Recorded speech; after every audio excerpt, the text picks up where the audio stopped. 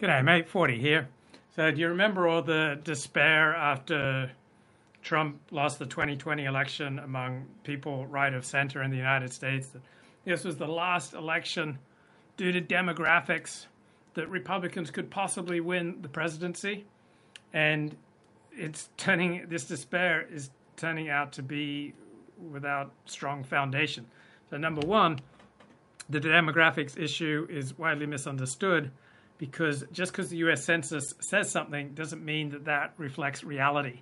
And so if someone is, say, 7/8 white and 1/8 Chinese, they are counted as Asian in the US Census. So if someone's part white and part non-white, they are only counted as non-white in the US Census. So the United States Census dramatically overstates the number of non-whites and correspondingly dramatically understates the number of whites in America. So much of the wailing and gnashing of teeth over the demographic situation in America is vastly overstated compared to the reality. So no, white people are not going to be replaced and done away with in the United States. Now, people respond to incentives. So, for example, identifying as Anglo is not considered, cool in the United States and much of the first world. So 10, 20 million Americans who are primarily Anglo in descent, identify with the minority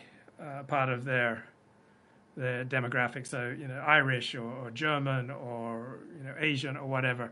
So America is far more Anglo than it says in the US Census because there is a flight from white because in some circles, being white is considered boring. And if you can only get a little bit more ethnic, that's spicy and that's hot and that's cool. So the US Census dramatically undercounts the number of Anglos in the country, dramatically undercounts the number of whites, dramatically overcounts the number of non-whites in the country. Now, normally in polls about party identification, Democrats generically hold about a 4-point advantage. And according to the latest Gallup organization poll, 47% of Americans now identify with the Republican Party and 42% with the Democrats. So after Joe Biden took office a year ago, Democrats held a 49-40 advantage. So Democrats held a 9-point advantage. Now Republicans hold a 5-point advantage. So there's been a 14-point swing in the polls. Why were you banned from Reddit, Stassi? Well, I think Reddit's becoming increasingly politically correct over the past 3 years, right? So there's much less robust discussion on Reddit. So a 14-point poll change in party identification is about the most dramatic reversal that Gallup has ever recorded. And the data analysis website 538 shows a similar parallel collapse in Joe Biden's own popularity. So I'm looking at Christopher Caldwell. He writes fairly regularly for the New York Times. So Christopher Caldwell is one of my favorite commentators. He's about as far right as you can get and still be in polite society. He wrote that fantastic book last year, The Age of Entitlement, about how the Civil Rights Revolution had essentially replaced the Constitution as the new and more powerful Constitution. So we no longer had, for example, freedom of association, that you could not discriminate when you're renting out an apartment. All right, let's say you've got your aged mother, and you can't discriminate in like who you may rent out a guest house to, and you can't discriminate in employment, even though obviously, generally speaking, the more you have in common with your fellow employees, the more efficient and effective will be the workplace. So when we got the Civil Rights Revolution, you had a vast expansion in rights for historically oppressed minorities, but this vast expansion of rights came with a vast decrease in rights for other people. So it's not like you expand rights for one oppressed group and nobody's the loser, all right? You increase rights for one group, you're taking away rights from other groups. So Joe Biden entered office with higher approval than Ronald Reagan, Bill Clinton, or George W. Bush at 55%. He's now tumbled to 42%. So how did the Democrats get into so much trouble? And remember, it's a two-person race. So a lot of people commented, how could Joe Biden win the 2020 election when he wasn't a particularly inspiring campaigner? Well, Joe Biden didn't have to be great. He simply had to be more appealing than Donald Trump. So Stassi says, I was just trying to discuss whether white people have a unique ingenuity and inventiveness. Yeah.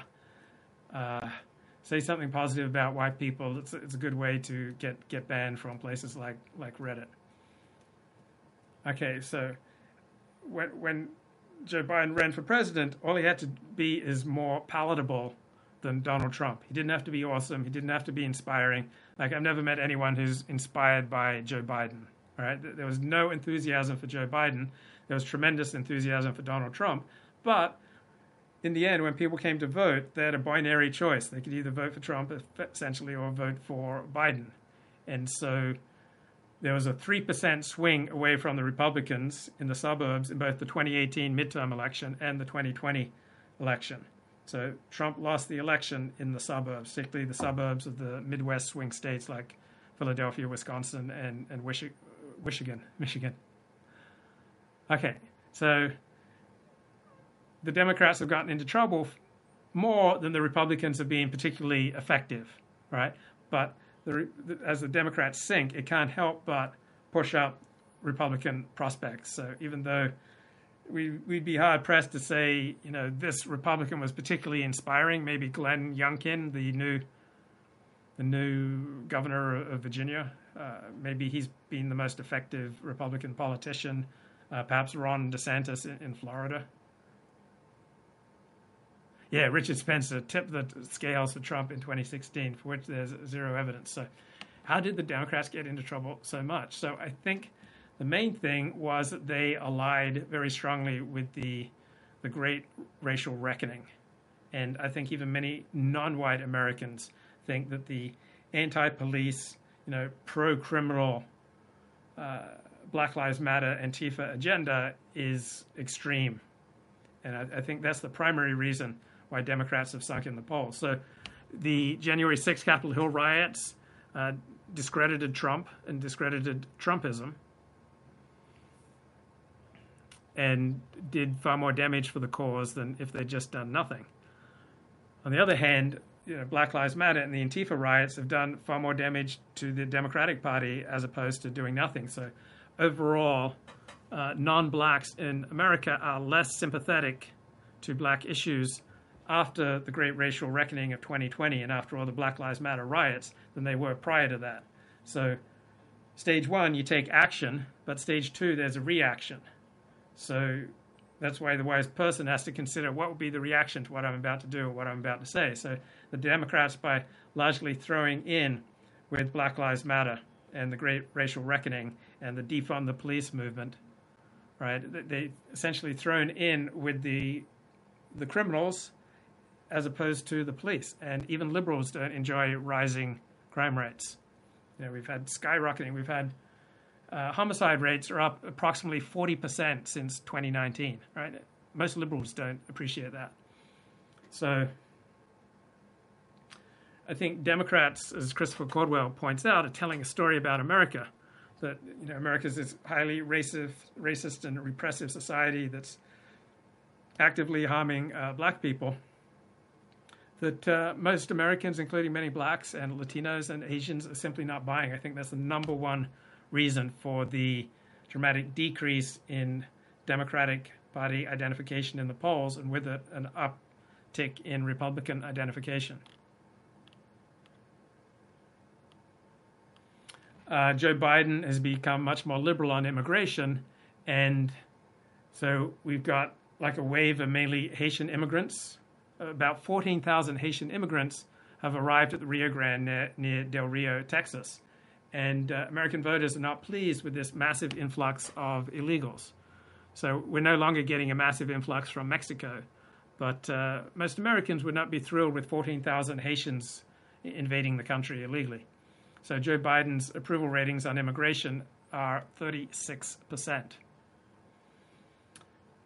We've got massive increase in homicide rates, about 40%, and Joe Biden's approval rating on crime is 39%. So the Democrats are on the wrong side of the growing apprehension about rising crime rates. So the Democrats, by and large, have thrown in with the criminals rather than the people trying to keep the peace.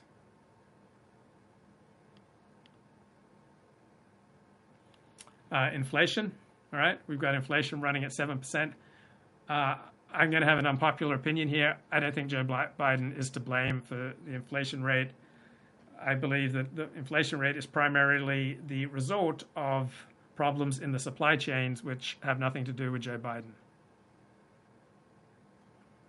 Fallout from the pandemic lockdowns, right? COVID-19, as Christopher Caldwell points out, opened up a window on our public schools, right? And Democrats, once again, increasingly on the wrong side of many issues that voters are passionate about, right? So Democrats are the party of the teachers' unions. The Democrats won't go against the teacher unions, and what are in the best interests of teacher unions are not necessarily in the best interests of America. So teachers' unions have been largely behind stopping in-school education and trying to push things online because they feel like they'll be safer for their union membership. But parents who are working through the COVID crisis, they can't stay home to look after their kids. So the Democrats largely back the teaching of contentious race dogmas like critical race theory, right? And they are the party that supports teachers' unions who want to just have, online education as opposed to in-person education. All right, so parents who are working, they want their kids in school. They can't be staying home trying to look after their kids. Also, Democratic Party and their leading politicians have overhauled and abolished competitive public school exams in New York, in San Francisco, Boston, Northern Virginia, California, because of the racial composition of exam results, usually disproportionately Asians who are doing well. And so Asians are increasingly splitting off from the Democratic Party. Latinos are increasingly splitting off from the Democratic Party. Whites, right? There's probably less identification of whites with the Republican Party after Trump than prior to 2016. So that's a surprising result. So Trump dropped about 5 points among white men in the 2020 election, but he gained among Latino and black men. So the Democrats and the news media have been talking about this vital need for voting rights. Our democracy is under threat. We need this Voting Rights Act, right? We've got to protect democracy, right? That's the media line and that's the Democrats' line, but from a more objective perspective, it just seems like a partisan wish list.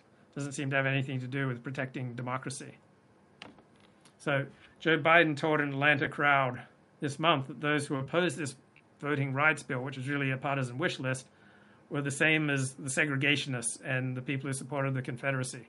So he kind of combined Hillary Clinton's 2016 deplorables remark with anti-white race baiting.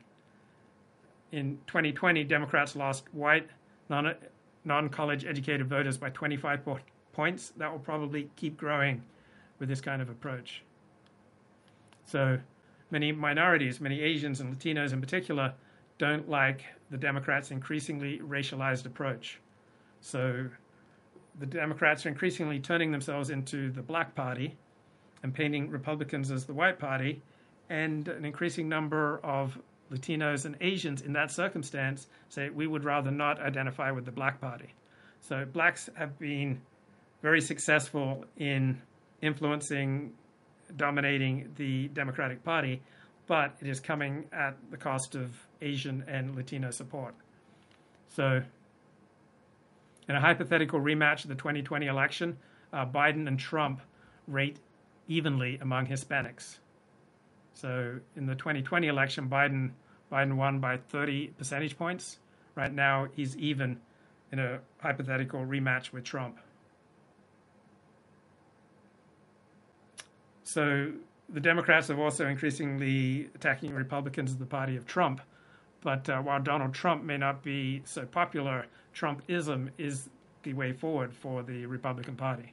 So a Trumpism without Trump may well be the most electable path forward. Trump was very successful into tapping into smoldering grievances against the information economy elites and managers, and many blacks, Latinos, Asians share that resentment.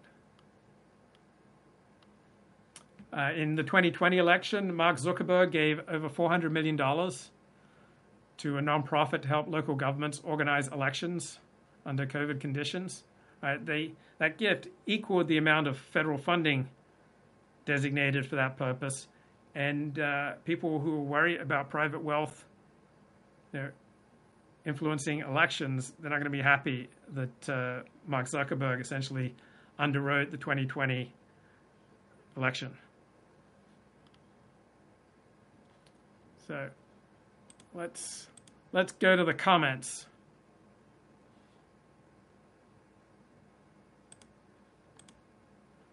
And the crowd says,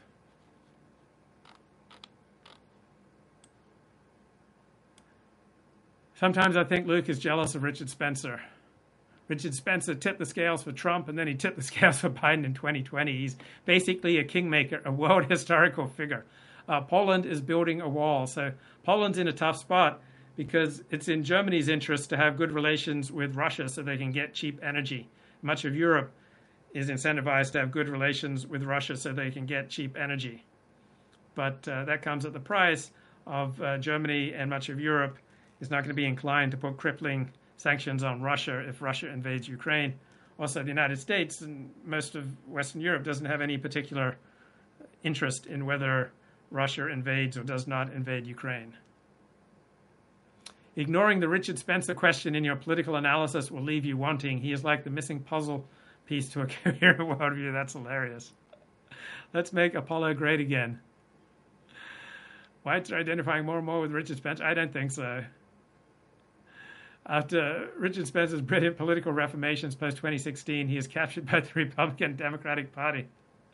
It's hard to say who would win that rematch between Trump and Biden without figuring out who Richard Spencer would be supporting. Okay, looks like Republicans are headed for a massive sweep in the midterm elections. If ceteris paribus, everything stays on track in 10 months. And then seem to be well positioned for the 2024 presidential campaign. Who would be the most formidable Democratic candidate? Can't think of one. But if the Democrats nominate, a white person to go against Donald Trump in 2024, probably all things being equal, I think the Democrats would win.